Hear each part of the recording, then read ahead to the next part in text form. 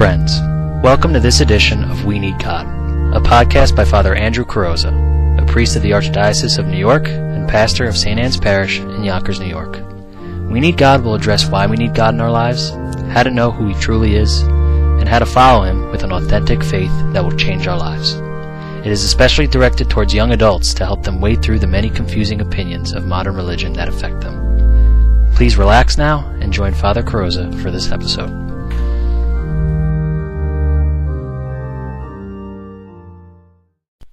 Hello, and welcome back. In our last episode, we discussed how we can prove the existence of God just by logic and reason.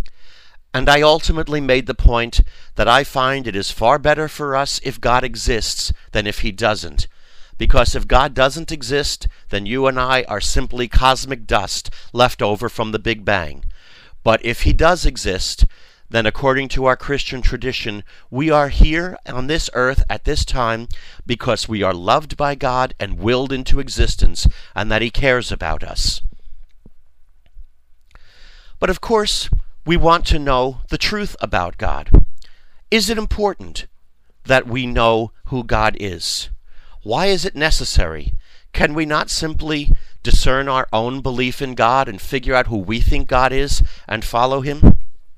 Well, let's take a drastic example to try to prove that that is not possible. Imagine in my own experience, I should come to believe that a piece of chalk that we would use in a classroom is God Himself. And I decide to call that God Belshazzar. And I create a religion all around Belshazzar and tell everybody what they should do and what Belshazzar wants of us and everything. And people believe me. And we start worshiping Belshazzar faithfully, day after day. And it's wonderful. It meets my needs. It makes me feel good. It's everything I want a God to be. And then I go to the doctor and I discover that I have cancer. If I go home and now kneel in prayer before that piece of chalk, is that piece of chalk going to help me? Is He going to cure me? Is He going to comfort me as I deal with the cancer? Obviously not. And I know that's a drastic example. Obviously nobody would come to something like that in this day and age. But I think it does make the point that we have to know the truth about God. Even subtle differences in our understanding of God can lead us in the wrong direction. So it is important to know not just what we think about God, but whom He truly is. And I hear a lot of people today saying, well, I'm spiritual, but I don't need a formal religion. I mean, why does it matter? Can't we just figure out God for ourselves and follow Him? Well, if we were to do that, just like the example of Belshazzar, even if we didn't go to that extreme, our discovery of God would be based upon our own experiences, what we've come across in life, how we feel, what we think. And that would be very limited. We don't have the experience of all of creation, of all of history, of all of humanity and what they deal with. So we would not find the totality of God, but we would find God only according to our own senses and what we have perceived Him to be. And we can make major errors and respond in ways that are terribly harmful to ourselves and to others by doing that. A look through history will show us the truth of that. There has never been a society that did not grapple somehow with the existence of God in some form or another.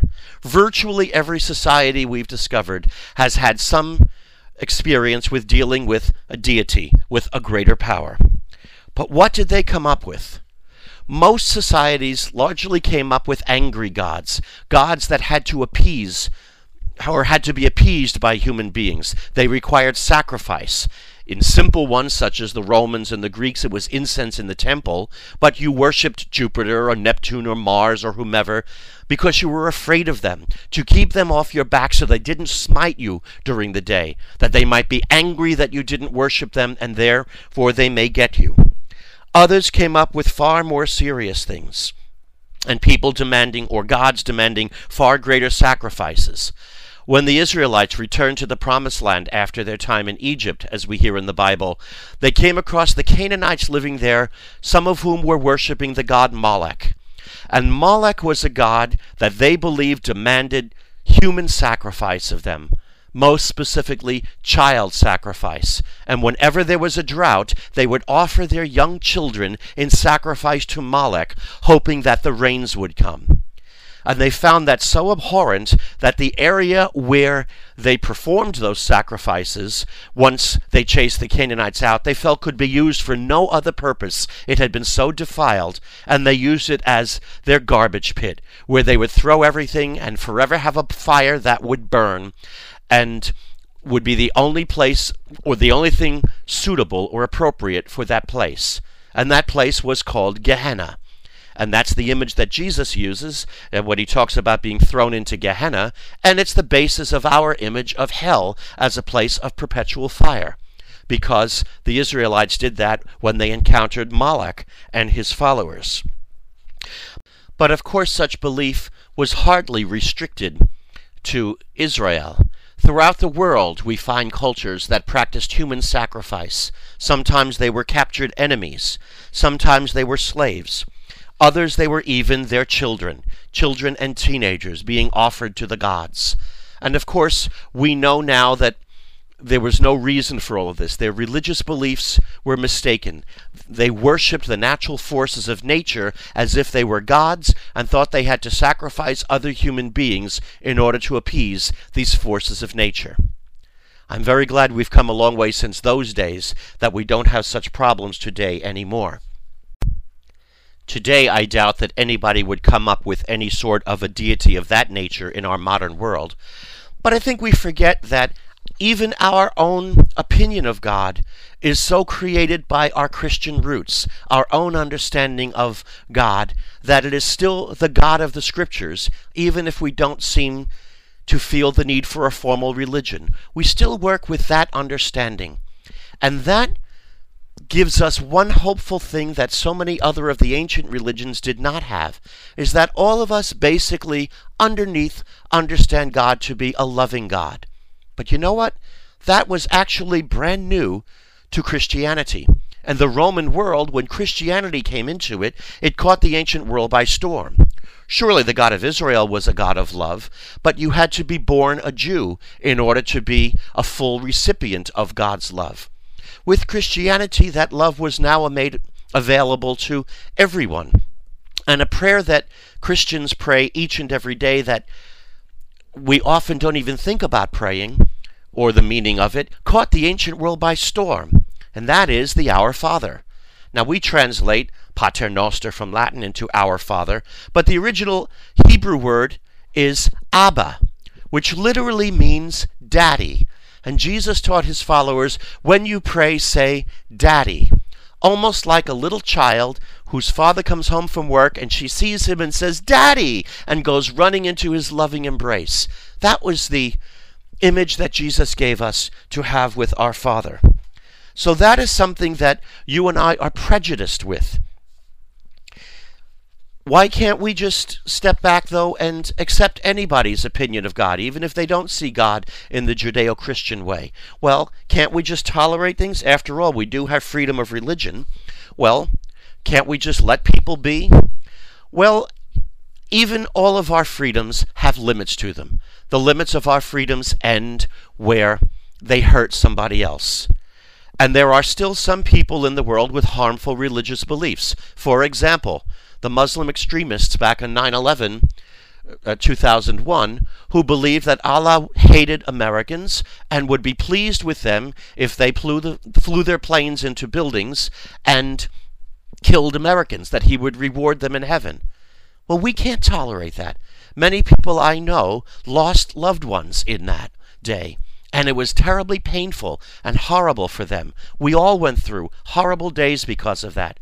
And no, we cannot tolerate religious beliefs such as that.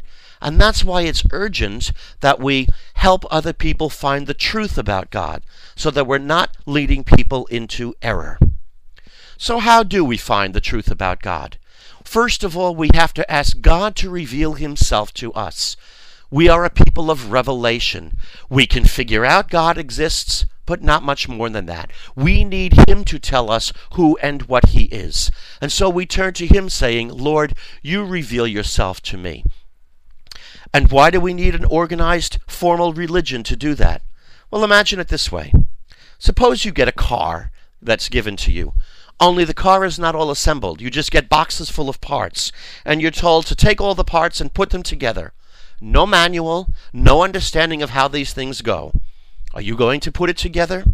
Well, you may try, and maybe somebody with a lot of expertise might be able to do so, but you know what? You're probably going to be frustrated and just give up in disgust. Maybe over time, many people working together might discover little by little, hey, this piece goes here, that piece goes there, and by trial and error, discover how these things work. And over the course of time, they might finally discover, hey, this is how the car goes together. Well, if you had all that knowledge, and then somebody else comes along and gets a box of pieces, the same way they had just learned it, would they say, no, I don't want to learn from your experience, just let me make it up on my own, let me find out for myself, I've got to learn for myself how to put this car together? Well, of course, that would be absurd. The first thing we'd want to do is know what they've already learned so that we don't have to learn everything by trial and error. We can take advantage of their wisdom, their experience, their errors, and what they have acknowledged and come to see as true. And it can lead us more easily into putting that car together and then using it for its purposes. And so, with an organized religion, we benefit from the wisdom of others who have come before us, and we can also share our experiences with each other to figure out what are the indeed real ways God is revealing himself to us, and what are healthy ways of responding to him, and what ways we've discovered by our own experience are not good, and that we need to avoid. And our shared experience with each other in formal worship is so important in helping us do that, so that we're not left to ourselves to learn everything by trial and error. So therefore, a formal religion, a formal organized cultic worship is necessary, because we help each other learn the truth about God and support each other with our own experiences, just like anybody would do with any type of support group for any difficulty they have. In our next episode, we will talk about looking at all the different formal religions out there and trying to decide and make our way through all the differences of opinions that are out there, that with all of these different religions out there, how can we figure out which one is the truth? And may God bless you.